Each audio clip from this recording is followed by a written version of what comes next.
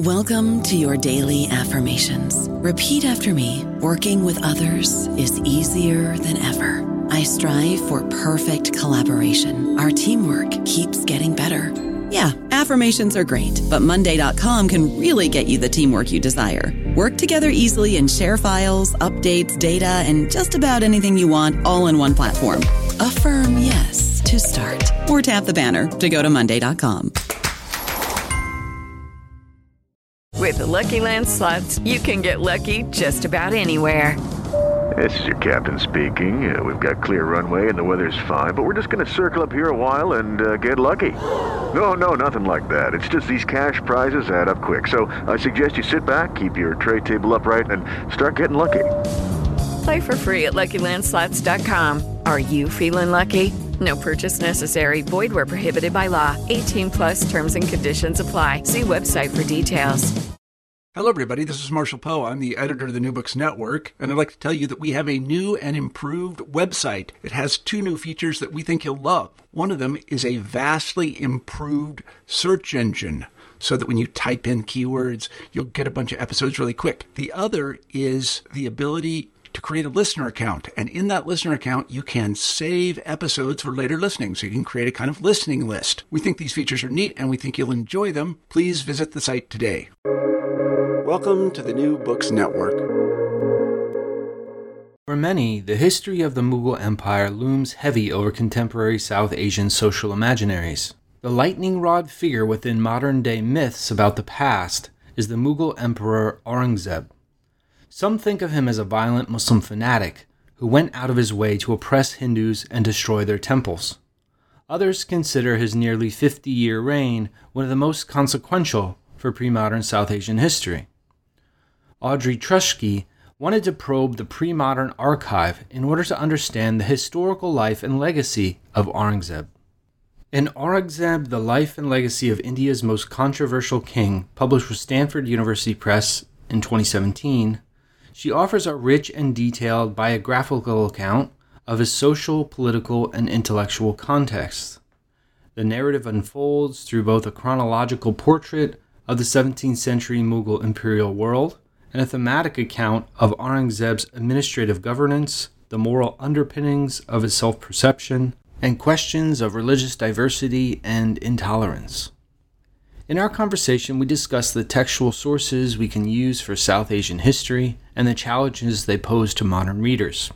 The early Mughal Empire, Aurangzeb's competitive climb to rulership, state security and uprisings, the construction of moral leadership and ethical judgment, managing difference across empire, motivations and circumstances for temple destructions, and Aurangzeb's hallmark policies, final years, and legacy.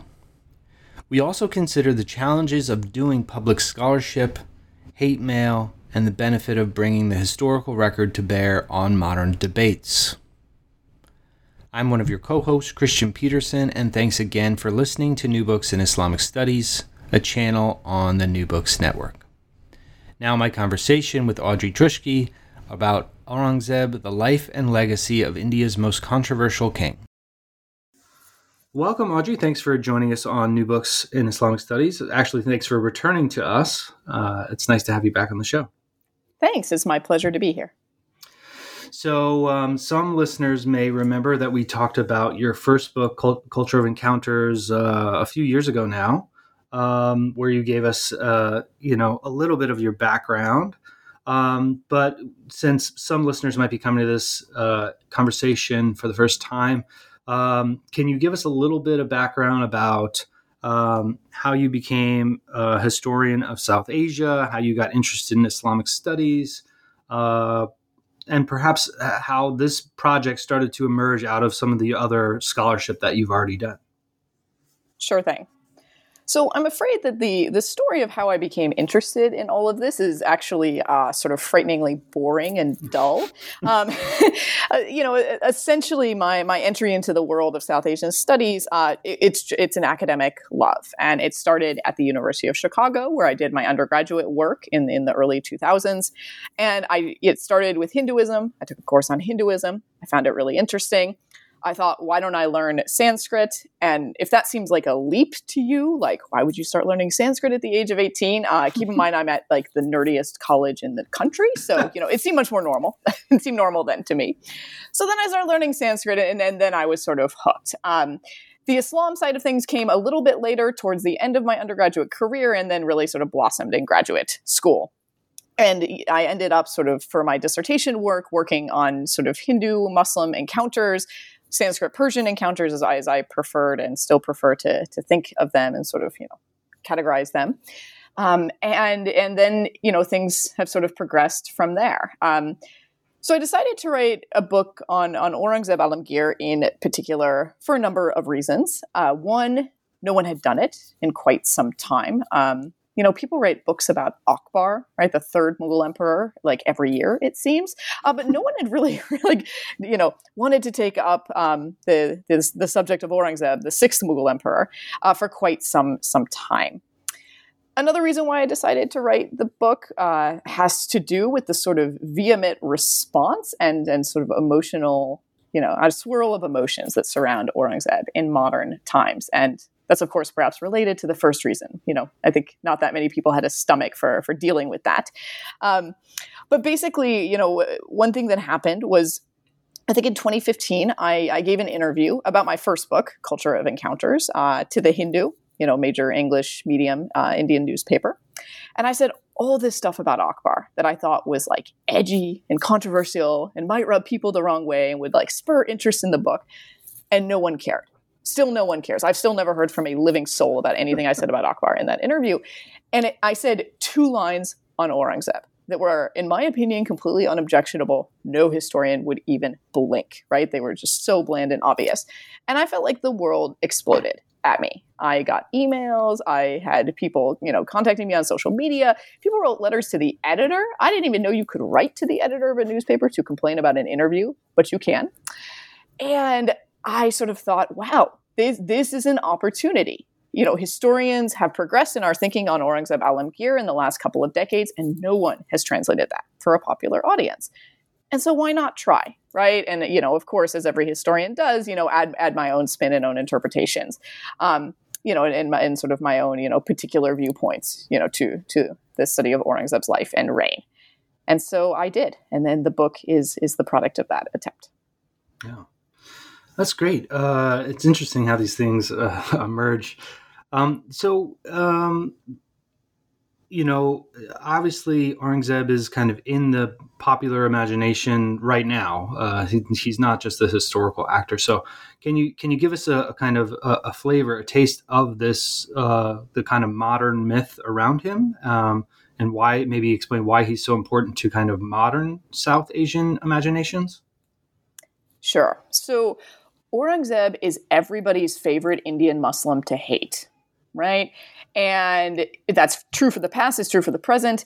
People imagine him as this sort of proto-ISIS figure, the Osama bin Laden of his day, this fanatic Muslim guy who wanted nothing more than to crush Hindus at every turn. In that sort of description, there's clear Islamophobia, right, and a sort of, dehumanization of Muslims overall as a category.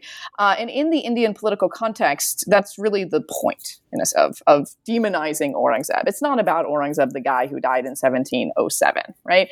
Aurangzeb serves basically as a dog whistle to signal the acceptability of hating on present-day Indian Muslims. Right, so Indian Muslims are slightly over 14% of the population of the modern nation state of India, and they are under increasing pressure, threats about their citizenship, and increasing extrajudicial violence against them.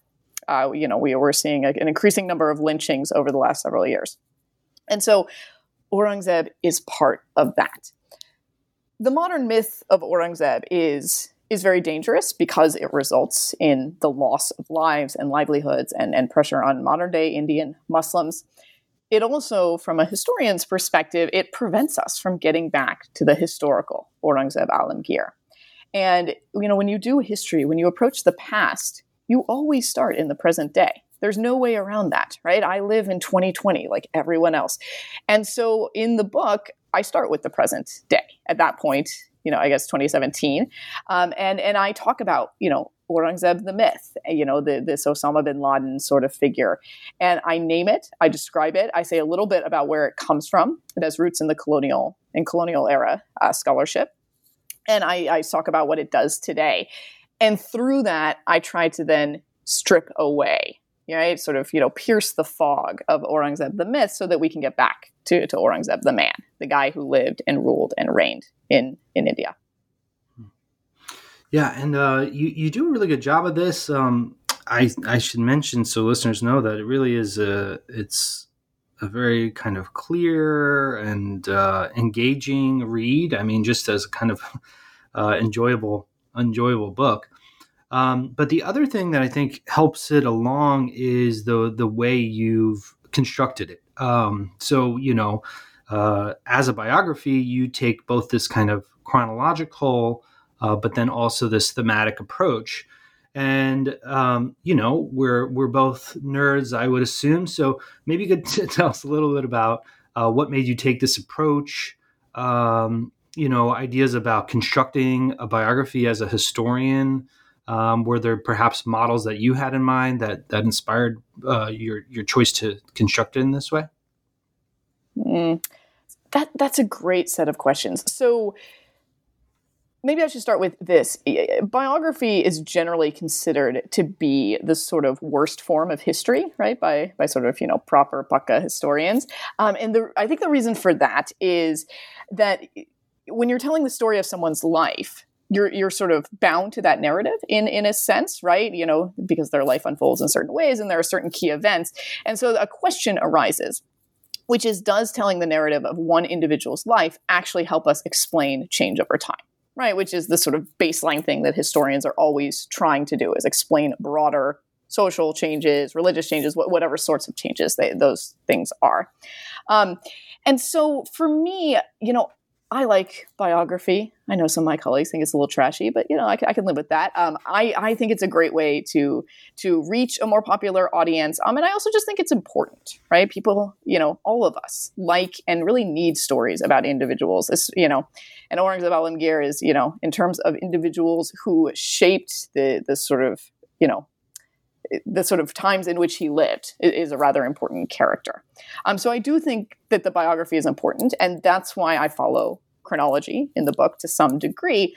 But then I didn't want to be bound by that and sort of lose sight of larger historical trends. And so that's where some of the more thematic sections of the book come in, and sort of looking at things through a different lens. Did I have models? Not really for the sort of mix of chronology and thematic foci. I'm sure other people have done that. I would be hard pressed to come up with them for myself, however. So starting at the beginning, you open up with this chronology, focusing on Aurangzeb's youth and upbringing and family. Can you tell us about the context in which he was nurtured? What were his royal family relationships like?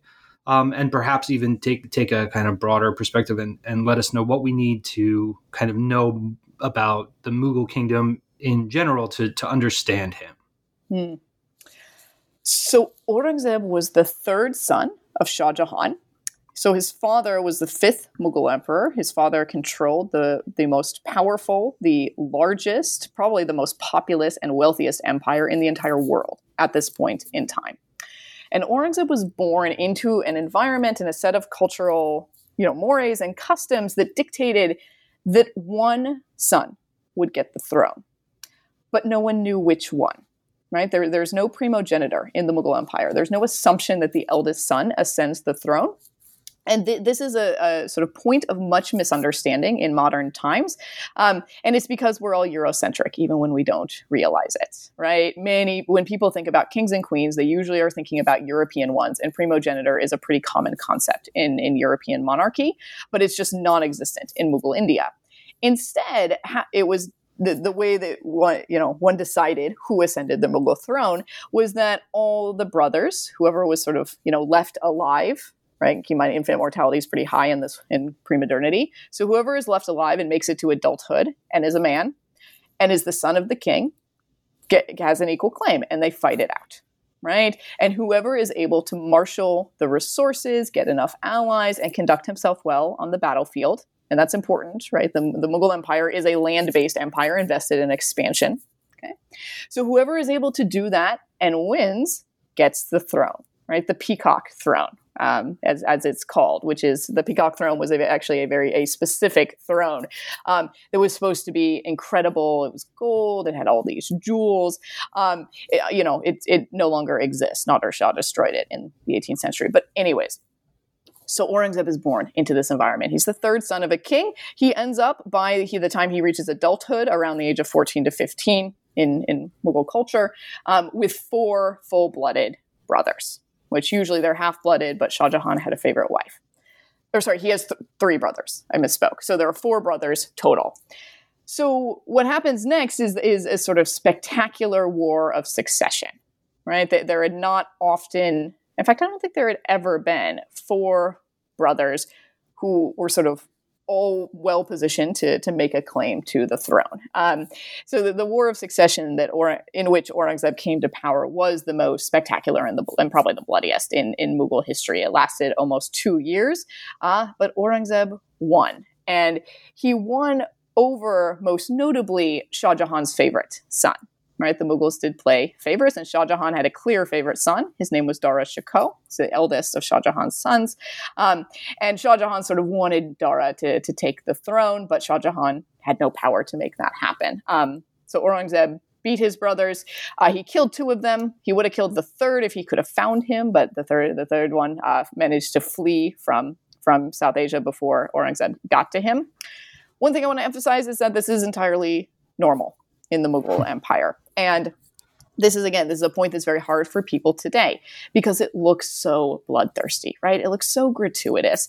And, other historians, and I agree with them, have made the argument that the wars of succession were not gratuitous at all. It was actually healthy in a way that the Mughal Empire sort of rejuvenated itself and particularly brought new groups into the fold as they sort of they chose to back one prince or the other. And then once one guy had sort of, won the whole thing, he would sort of integrate everyone then into the Mughal Empire. So it had this sort of integrative function. But the key point, I think, as a sort of larger historical point here is that we can't judge the past by the standards of the present if we want to understand anything about history, right? You can't just come along and apply modern day standards to the past. But in my opinion, then all you need to know is that you're talking about pre-modernity to sort of assess that you're not going to like what you see. Right? This is a world long before, human rights and, all men are created equal and any sorts of ideas like that, right? This is a pre-modern world of empires. And so I choose to try to understand that world on its own terms, right? And so, how I sort of present Aurangzeb's childhood in the War of Succession in the book is very much an attempt to model what that looks like and what it then enables us to understand about the past. Now, you take us through kind of the broader arc of Aurangzeb's reign, and one of the themes I think that you point out here is this idea of him being a just king, but it also seems to be a question of kind of continuity and innovation, also in terms of what became the policies he wanted to support. So can you tell us a little bit about how he continued some Mughal practices and policies while also modifying things to suit his own desires? And what would you say are some of the main hallmark policies during his reign?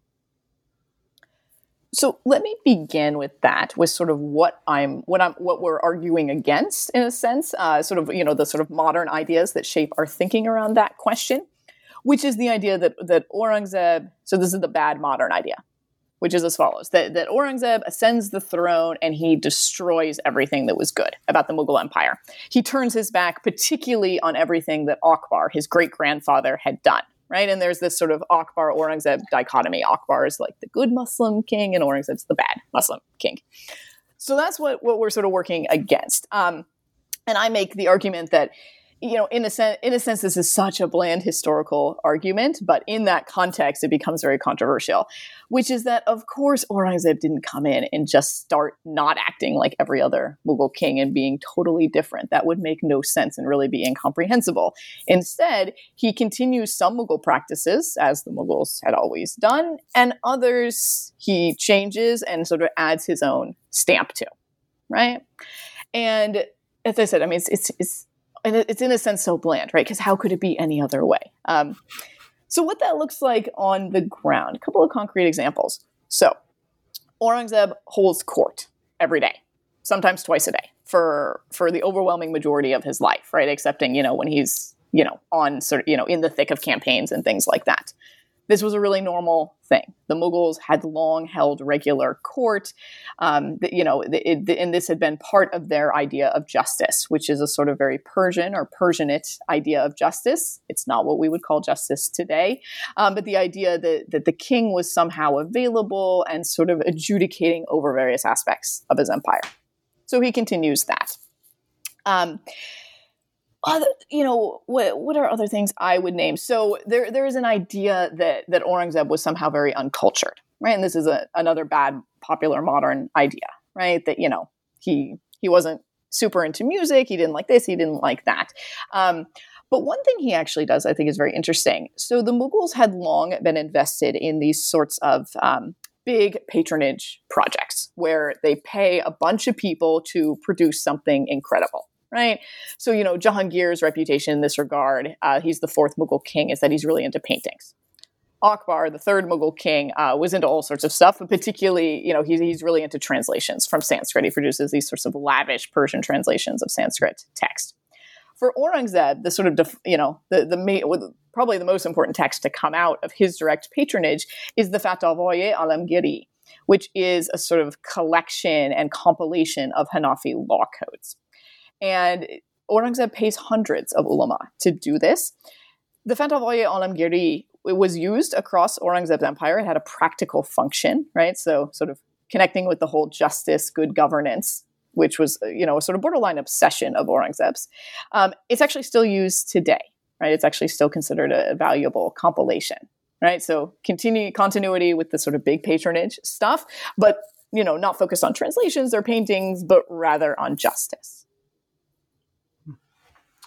Now, one of the big challenges that he faced was kind of overseeing this vast kingdom and kind of managing this massive imperial bureaucracy. So, can you tell us a little bit about how he did this? How did he deal with administrators?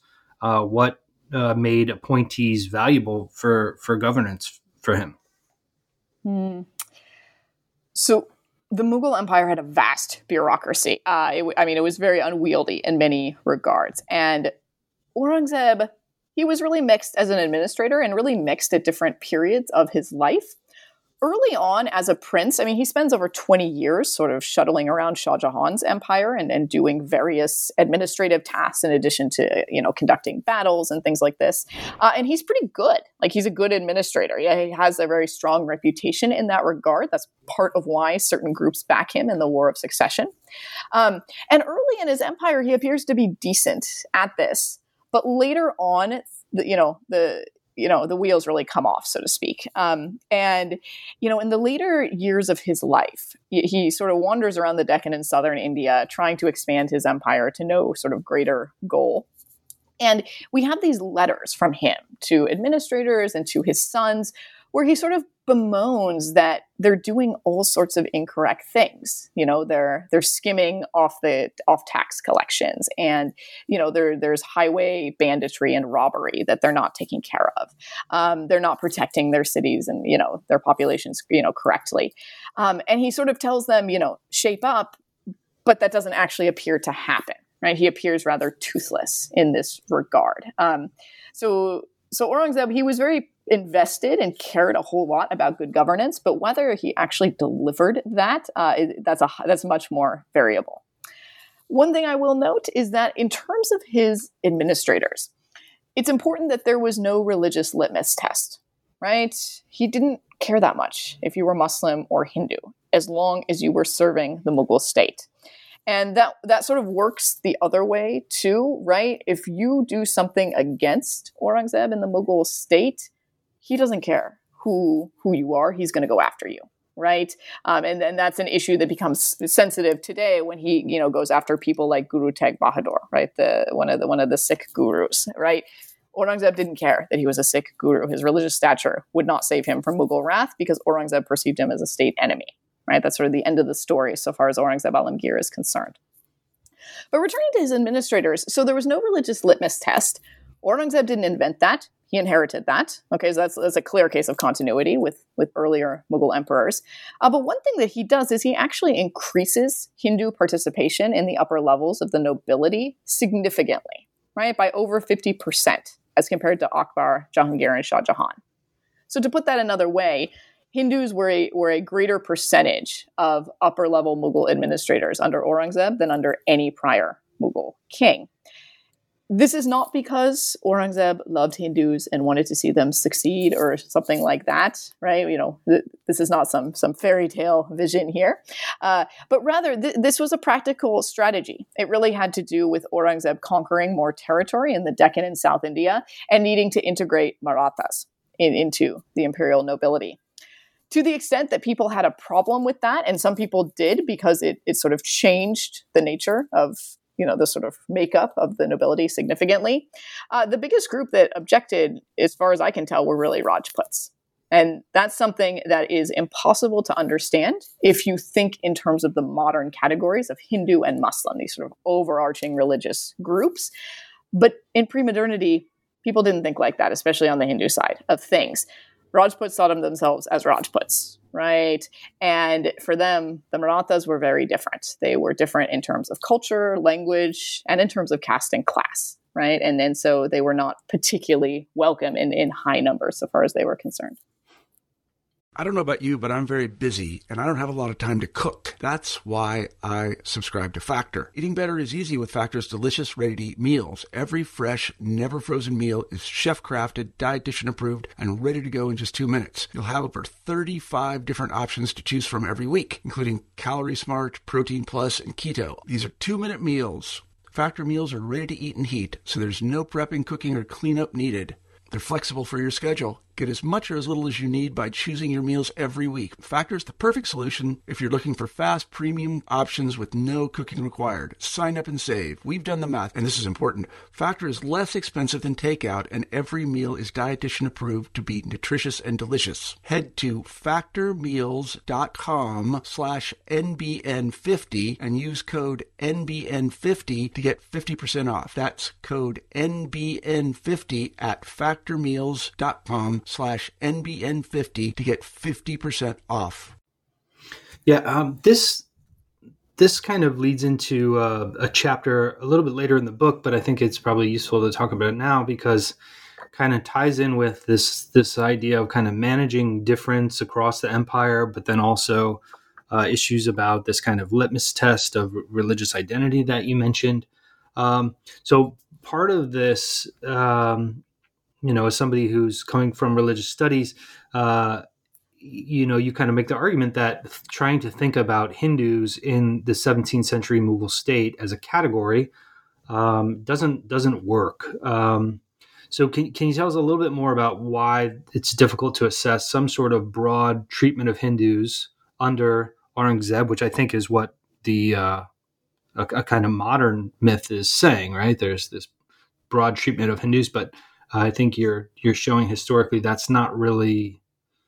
That's more challenging than we can make a claim to, related to these ideas of region and caste and sectarianism and these kind of things. Is this question making sense?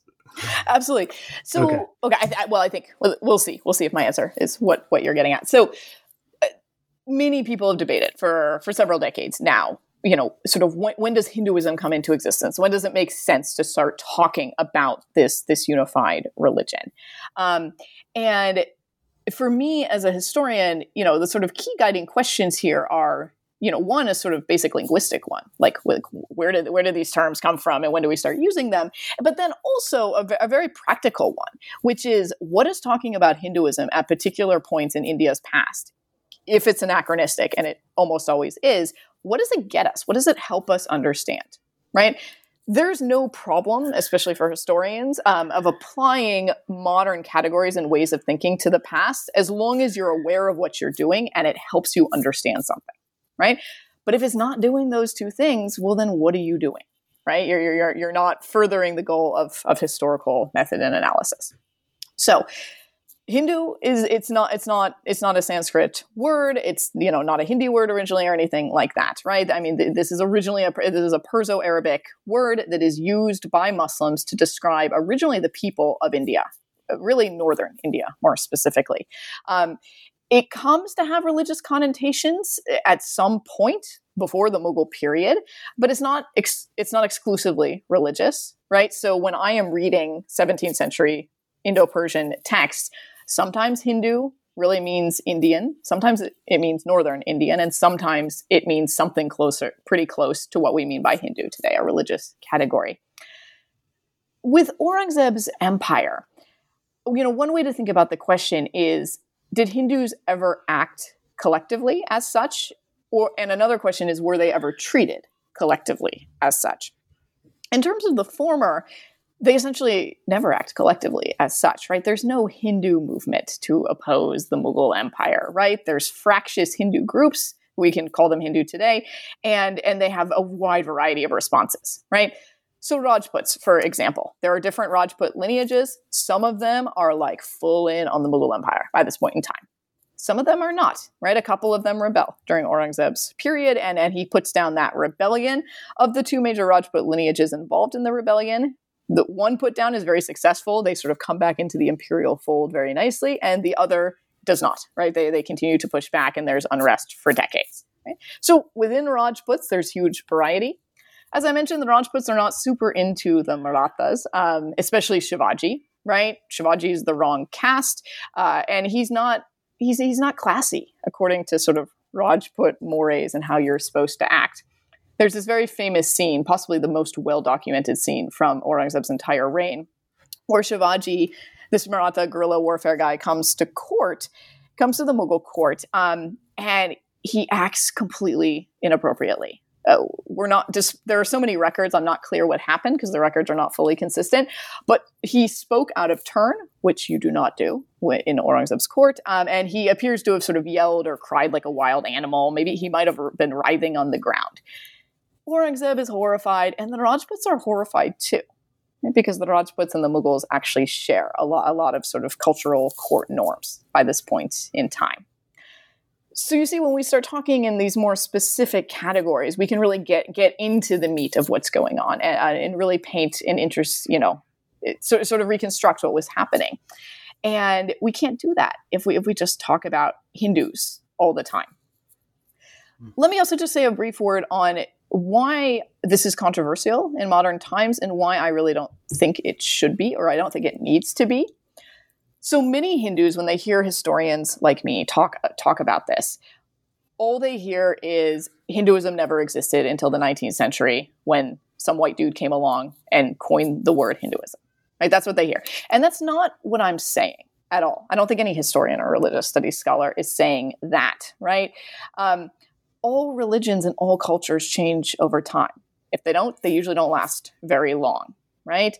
And so, if people want to believe as a matter of faith that, Hinduism's core is in the Vedas and goes back thousands of years, that's great. Like, go for it. My questions are really much more specific about interpreting specific people and time periods and moments in history and charting that change over time. So I really don't think that there's a need to feel nearly as threatened by historical analysis as some people do. Great point. Is the other kind of through line that kind of overlaps with religion in relation to Aurangzeb is his policies towards different religious temples, which I believe is one of the arguments made by modern polemicists. But so how did he navigate religious tolerance and state interest at the same time? What was his motivation for acting against certain institutions, which he did? And how would you say his actions are used today by Hindu nationalists? So today there is really this vision that Aurangzeb was like the ultimate temple destroyer, right? That like he basically never passed a Hindu temple that he didn't immediately demolish. You see these crazy claims that, Aurangzeb destroyed 10,000 temples or 40,000. Someone asked me this the other day, right? Did he destroy 40,000 temples? No, of course he didn't.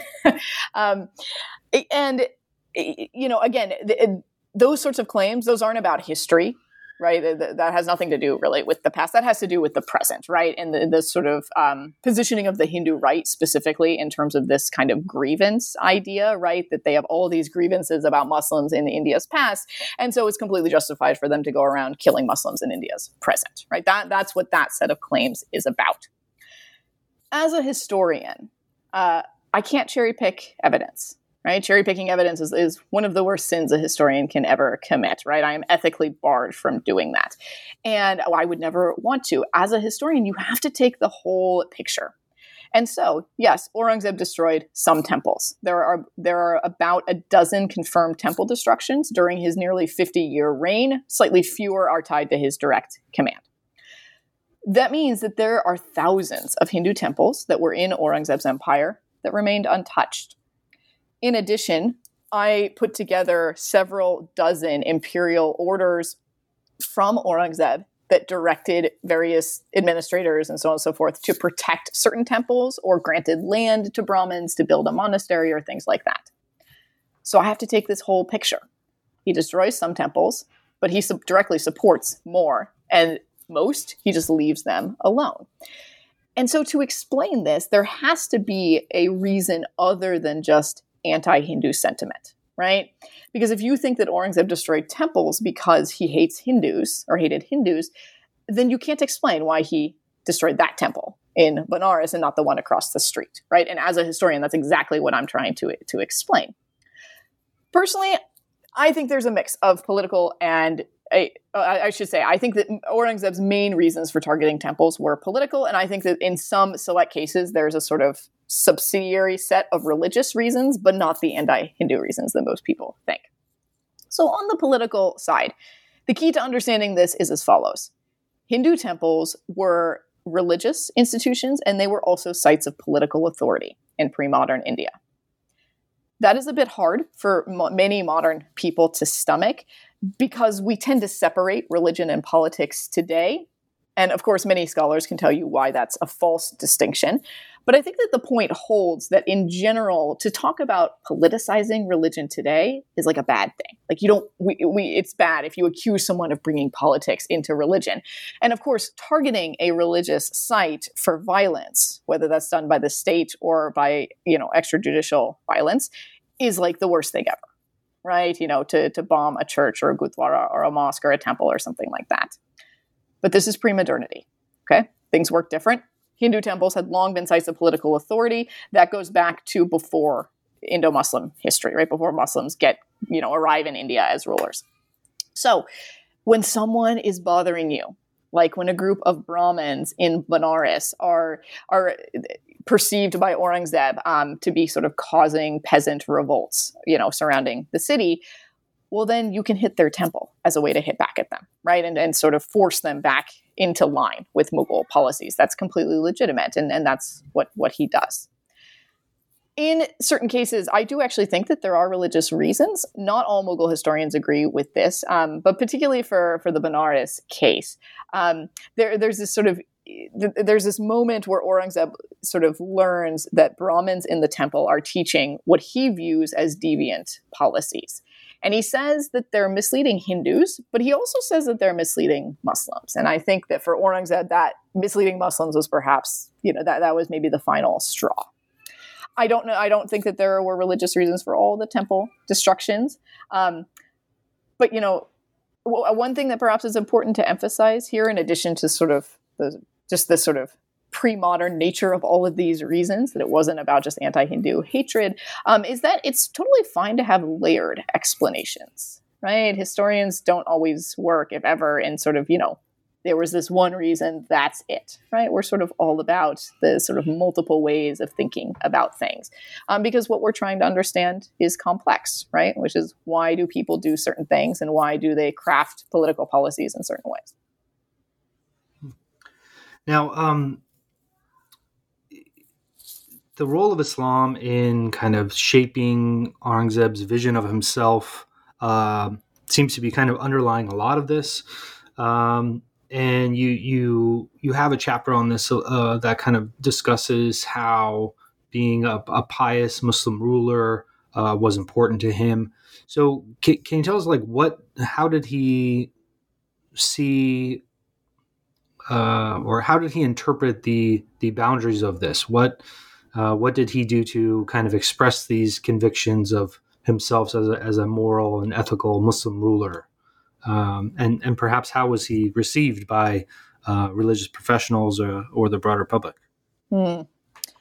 So Aurangzeb very much wants to project himself as a sort of proper Muslim king in many regards. And he's not unusual in the Mughal line in trying to do that, although earlier rulers had played with other ways of religiously positioning themselves, most notably Akbar. I think one thing that's important to say at the outset is that, well, two things. One is that I can only judge from Aurangzeb's actions. So, people ask me sometimes, was he really pious? Did he really believe? I have no idea, right? You can't get inside anyone's head, even when they're alive, arguably. And I certainly can't do it for a dead guy. I don't know if he was really a good Muslim. I don't know if he really in his heart of hearts prayed and believed.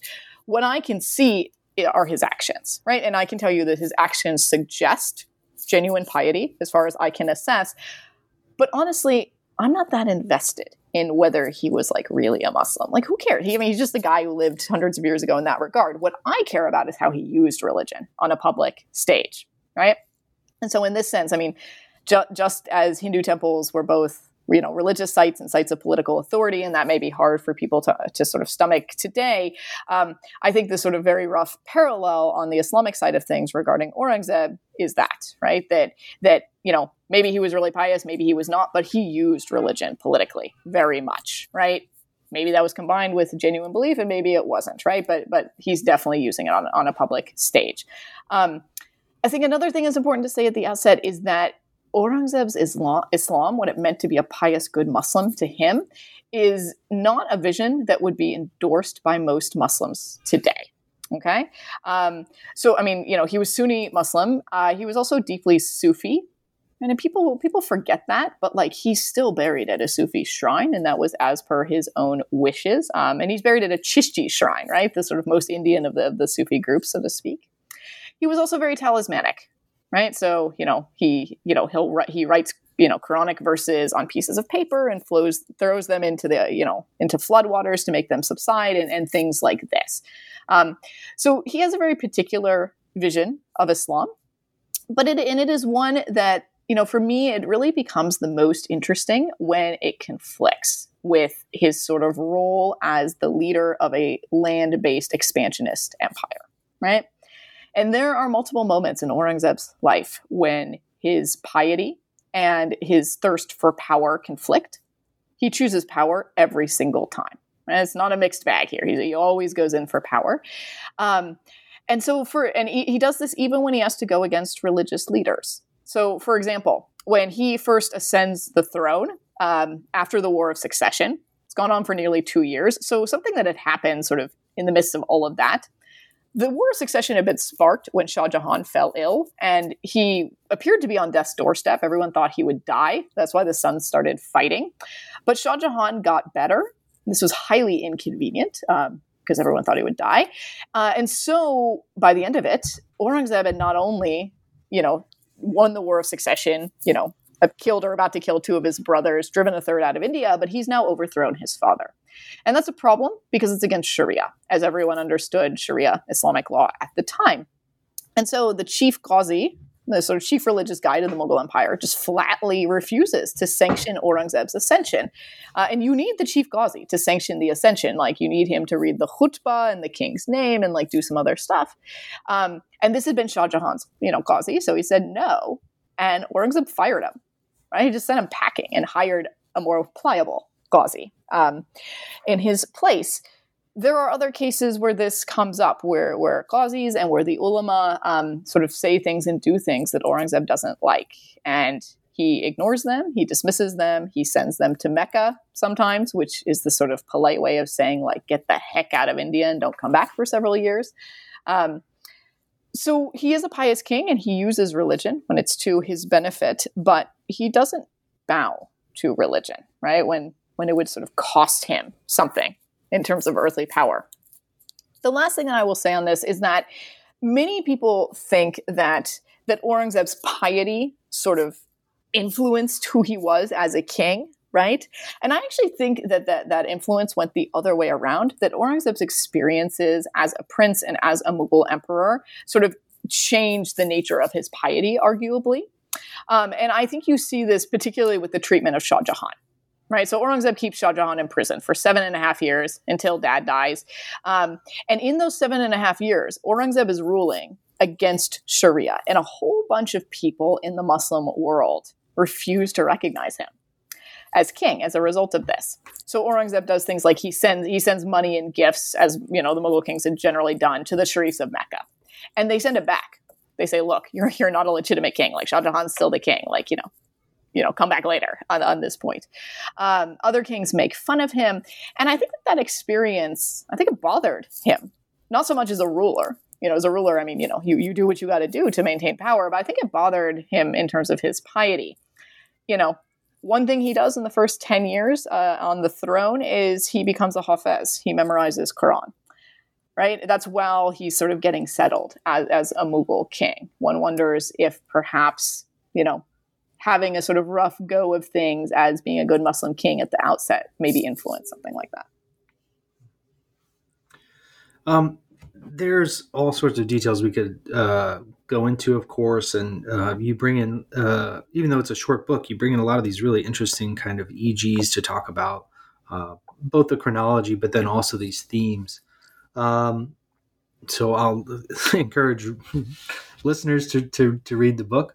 But you also kind of take us towards the later years of his life. Can you discuss a little bit about what happens in his final years? How did he reflect on and describe his own achievements? Mm-hmm. So Aurangzeb leaves Delhi around 1679, 1680, and he heads south to the Deccan to sort of conquer and expand his empire. And he never goes home. Going to the south to conquer, this was totally normal. Okay, plenty of people had done this. Going even further back than the Mughals and into Muslim history, but not going home is very odd. So one thing when we talk about Aurangzeb's later years that comes up is you have this, 26 to 28 year period where he's just like wandering around the Deccan. And for the first decade, he conquers some stuff. It's like sort of valuable in terms of land expansion. But after that, it's just like, it's almost 20 years where he's just like really achieving nothing down there. And sort of like, why didn't he go home? Why didn't he perceive that this was not good for the empire and for its longevity? Or did he perceive that and just decided not to do anything about it, right? So sort of some of the marks of his earlier rulership style, the sort of good governance and the ability to expand an empire and keep control, really fall away in the later years. He's just sort of this increasingly toothless king, like literally wandering around in camps in South India. Another thing he does is that he declaws the Mughal princes. So Mughal princes had long enjoyed a fair amount of autonomy. The kings would, their dad would give them money and resources and the ability to rule parts of the empire. And because of that, Mughal princes had very frequently rebelled. And I think, Aurangzeb himself, he ended up imprisoning his dad for 7.5 years. Aurangzeb feared his sons and his grandsons, right? Because Aurangzeb lives into his 80s, so he has adult grandsons too. He fears them rebelling. And in fact, I mean, he puts down sort of one notable rebellion by one son and drives him out of India. And he dies as an exile. And because of that, though, he restricts the access and a bit of Mughal princes to resources, and he denies them the abilities to sort of cultivate the skills that they'll need to both do well in, the coming war of succession at his death, and also the skills that they'll need to be a successful Mughal king. I think that this is one of many factors that contributes to the downfall of the Mughal Empire and the fracturing that occurs relatively rapidly in the few decades after Aurangzeb Alamgir's death. It's not clear to me if Aurangzeb really perceives that what he was doing vis-a-vis his sons and grandsons is a problem. But one thing that is clear is that he does have some regrets about his life. And, people have different readings of some of his later writings. He talks about having regrets about, how he's a stranger in this world. He writes more than once about how he may not go to heaven, how he may well burn in hell for his various misdeeds. Some of this was formulaic. This was sort of like what you were supposed to say when, you were kind of a poetic guy, which he was, and writing in Persian at the end of a long life. But at least for me, I think that there's something a bit more to it. I think that some of this at least reflects some real thoughts on Aurangzeb's part. And I think that that's interesting. It helps to sort of humanize him, right? He was not only a conqueror, he was that too, but he also had second thoughts, at least at the end of his life, and was very capable and interested in expressing them, especially through the norms of Persian poetry. Looking back from the kind of bird's eye view, how would you say we can think about his legacy? Where should we place him in the broader history of the Mughal Empire? Mm-hmm. I think so. He's often seen as the greatest failure, right? He's like the guy that destroyed everything. I think in a sense, he's the greatest success, right? And I want to be clear. I don't say that to praise him, right? I have no investment in liking or disliking or justifying or, Mughal kings or anything like that, right? That's all modern nonsense. But in terms of what the Mughals were trying to achieve, he's definitely the greatest success. He expands the empire significantly, and he ends up, by the time he dies in 1707, he is ruling over the largest empire in Indian history, right? Roughly the same land mass, the same sort of the same like geographical extent as modern day India, but the land mass is apportioned slightly differently. He'd integrated all of these groups into the Mughal Empire. That was always part of the Mughals' goals, was like to bring all these people in. There are all sorts of new groups that he brings into the fold. He has continued with Mughal culture to a great degree and patronized people to do all sorts of stuff. It's hard to imagine history. In fact, it's impossible for me to imagine Indian history without Aurangzeb Alamgir, right? I can't run the counterfactual of what if he had never come along. He's that influential and important of a character. And that's why it's important to study him today. Not because we like him or not because we hate him or not because we want to understand, not because we want to judge what he did as good or bad, because we can't understand how we got to where we are now in 2020 without understanding some of the critical steps that Aurangzeb Alamgir took in the 17th and 18th centuries. Now, being a nerd, I want to not just end with the book, but one of the things I liked about the book was that you basically kind of kept the footnotes to a minimum and really kind of focused on narrative and kind of helping us understand him and his context. But you also do then in two places, I guess. You have a postscript, but then you also have a kind of bibliographic essay about using medieval sources and reading pre-modern texts. How can we do that successfully? So, I'm sure lots of people who are listening are doing similar things. So can you talk a little bit about some of the types of textual sources that we can use to get at Mughal history, and some that you use specifically for the biography, and what challenges would you say they pose for modern readers? Mm. So let me first just say kind of a brief word on the sort of structure of the book and why I did it this way, like why I don't have footnotes, why I do sort of keyword notes. So the notes are there, but you have to do a little bit more work to find them. So I really believe in public facing history. I think it's important in general, and I think it's really important in the sort of given the current political situation in India right now, especially. And when you're writing for an audience that is not just scholars, right? I wrote the book for scholars, but I wrote it for other people as well.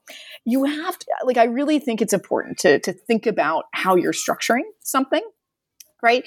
And in one sense, professor gonna professor, right? I'm not gonna publish something without notes, right? That is not gonna happen. So there's gotta be notes in there, but you don't have to do endnotes. You don't have to do footnotes, right? You don't have to do parenthetical citations, which do nothing but hurt your eyes.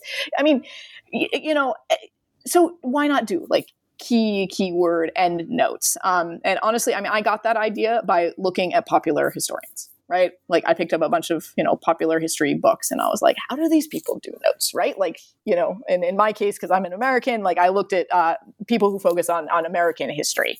And that's how they do them. And I was like, okay, this is good. The notes are there, but they're not bothering anyone, right? They're not disrupting things. And then I wanted to have the sort of postscripts. The bibliographic essay, that's more of a scholar's game, right? For students, really, especially that are interested and want to know where to go next. And then the other postscript on sort of historical thinking and, that sort of thing. I just felt becoming a historian is hard, right? It's not just that you think about what happened in the past and write some stuff. There is a reason why we get PhDs that take years and years and years and undergo extensive training. So I can't make everyone a historian with a 40,000 word book, but that doesn't mean I can't do anything. All right. And I think sometimes scholars lose sight of the fact that what we're doing is not obvious. It's not natural, right? There's nothing intuitive about historical method and scholarly practice. We've cultivated these things over many years and generations now. And so a little can go a long way. Why not try to explain it to people? And I don't know that I do the best job. I look forward to other people improving upon my efforts in that regard. But I really think we should try to do it more. Yeah, no, I thought you were very successful, and I would imagine that the book would get, both because of the topic, but also the way it's written, this kind of broad engagement. This leads into kind of a related topic, because this idea of being, a public scholar, right, making our scholarship accessible.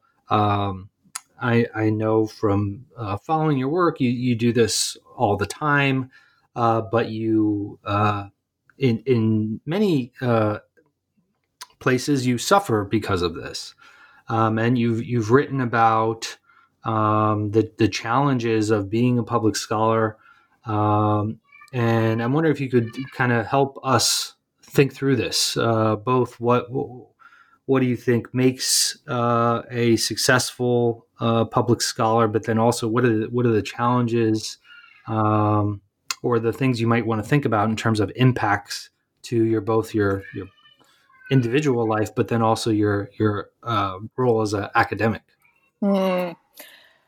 That's very well put.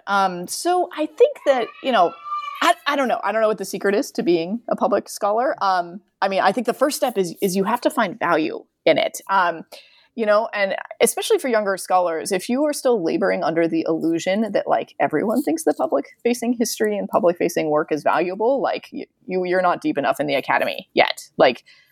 I definitely have colleagues who think less of me as a scholar and think less, frankly, of my more scholar-focused work, because I also do public-facing stuff. That tends to be an older guard. It tends to be more male. But those are also the people with the most power and most control in the academy still. So, it's a corrupt system, and I dislike it, and I criticize it, and I name it openly and discuss it like I am now. But I also have to live within this world. There are very real costs, both in the scholarly world and also outside of the scholarly world. So I get a lot of hate mail. I mean, I get hate tweets every day. I get emails, I get phone calls. My bosses, my chair, my deans, they get targeted. I've had petitions against me. My ability to travel to certain areas at certain points in time has been compromised. I get death threats.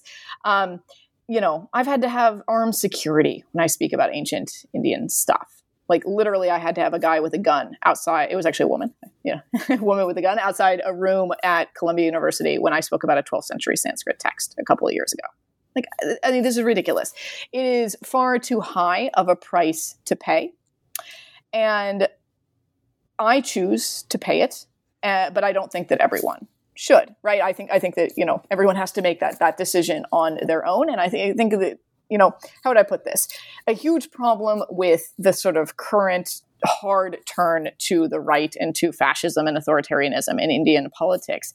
One effect of that is that it makes it too high of a price to pay for most people to be public intellectuals and to speak to a wider audience.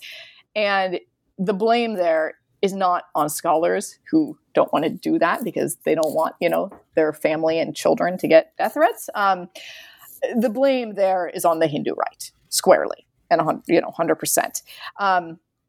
That said, especially because so many scholars do choose to step back, and so many scholars, frankly, do not have the sorts of privilege that protect me, right? I have tenure at a research university in the United States of America. I'm a U.S. citizen. I have no family in India. That degree of privilege is not shared by the overwhelming majority of my colleagues, and it enables me to do and say certain things that they don't want to do and say. And it enables me to sort of do and say those things in venues that I pay a higher price for, right? Where you choose to speak makes a really, really big difference. And so, part of why I am motivated to continue to speak out and to be a public-facing intellectual is because I can, right? And it, to the extent that I do have a sort of, harder call for some of my colleagues, it is to the ones with privilege comparable to my own, and yet who are choosing to remain silent because it's simply easier for you. I think you should reevaluate that position. Well, congrats on being so successful and paving the way for many of us. And I hope that more people will be in a space that they can join those kind of public conversations in ways that challenge oppressive regimes and ways of looking at the world. So thank you for doing that work. Congrats on this book. Congrats on all your work. I'd love to hear what kind of things you're working on now. In a pandemic, I do not expect you to be plowing through anything at the moment, but what can you give us a glimpse of what you have, perhaps, hopefully down the road? What kind of things are you hoping to be going through? Absolutely. So I have another book, a third book coming out in January of 2021. It is called The Language of History, Sanskrit Narratives of Indo-Muslim Rule. It'll be published by Columbia University Press. And it's more on the model of Culture of Encounters. It's, sort of like a normal length scholarly monograph, but I hope that I've taken some of the sort of writing style innovations I introduced in Aurangzeb. So I hope it's really readable. And the topic of the book, sort of the premise is that, we always look at the Indo-Muslim period of history, late 12th through the early 18th centuries, through the prism of Indo-Persian materials, right? Those are that Indo-Persian is the language that the Muslim rulers themselves used. They produced a lot of histories. That's what we read. And so instead, in the book, I look at Sanskrit historical narratives that are focused on Indo-Muslim political figures. And in doing this, I seek to smash two misconceived ideas at once. One is the idea that Sanskrit has no history at all, right? There is written Sanskrit history. People just have looked in the wrong places, I argue. And the second, sort of misconception is that Sanskrit intellectuals had nothing to say about Islam. I think that that's based on basically an essentialization of Islam into high theology. It's true that Sanskrit thinkers didn't have a whole lot to say on Islamic theology, but they had a whole lot to say about Muslims, right? Specifically, Muslim political leaders. And so in the book, I survey about 36 Sanskrit texts that talk about everyone from the sort of the Ghurids, and Muhammad Ghori, who comes in and invades and overthrows the Chohan kingdom in Ajmer in the early 1190s, going all the way through the Mughal Empire and the sort of fracturing of the empire in the early 18th century. And I look at a couple of things, what these Sanskrit texts say about Muslims, the sort of Muslim other. And the upshot is that they don't talk about the Muslim other as very Muslim and not so much as other either. And I also sort of look at what does written history look like in Sanskrit? Why have we overlooked this for so long? And if we do choose to recognize written history in Sanskrit, as I think we should, what are the implications for historians today and for diversifying a field of study that has decidedly European roots, right? So I have that book coming out. I will be perfectly honest. I did all the work for that pre-pandemic, right? Where, during the pandemic, it's just been proofs and stuff, copy edits, that sort of thing. And I do want to say that, especially for other scholars, when this book comes out in January, it's going to kind of look like I've been busy during the pandemic, right?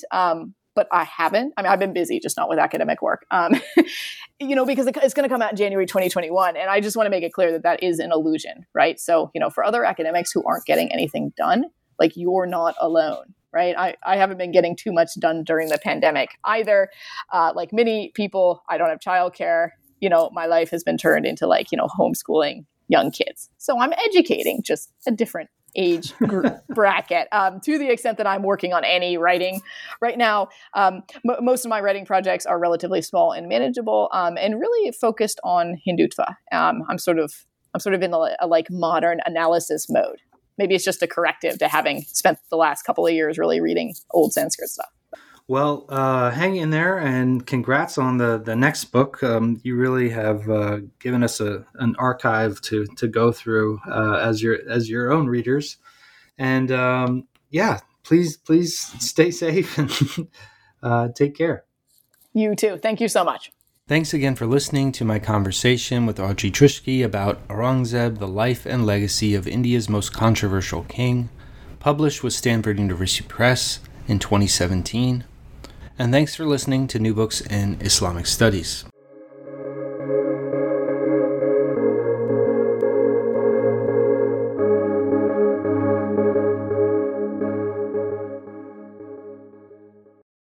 It is Ryan here, and I have a question for you. What do you do when you win?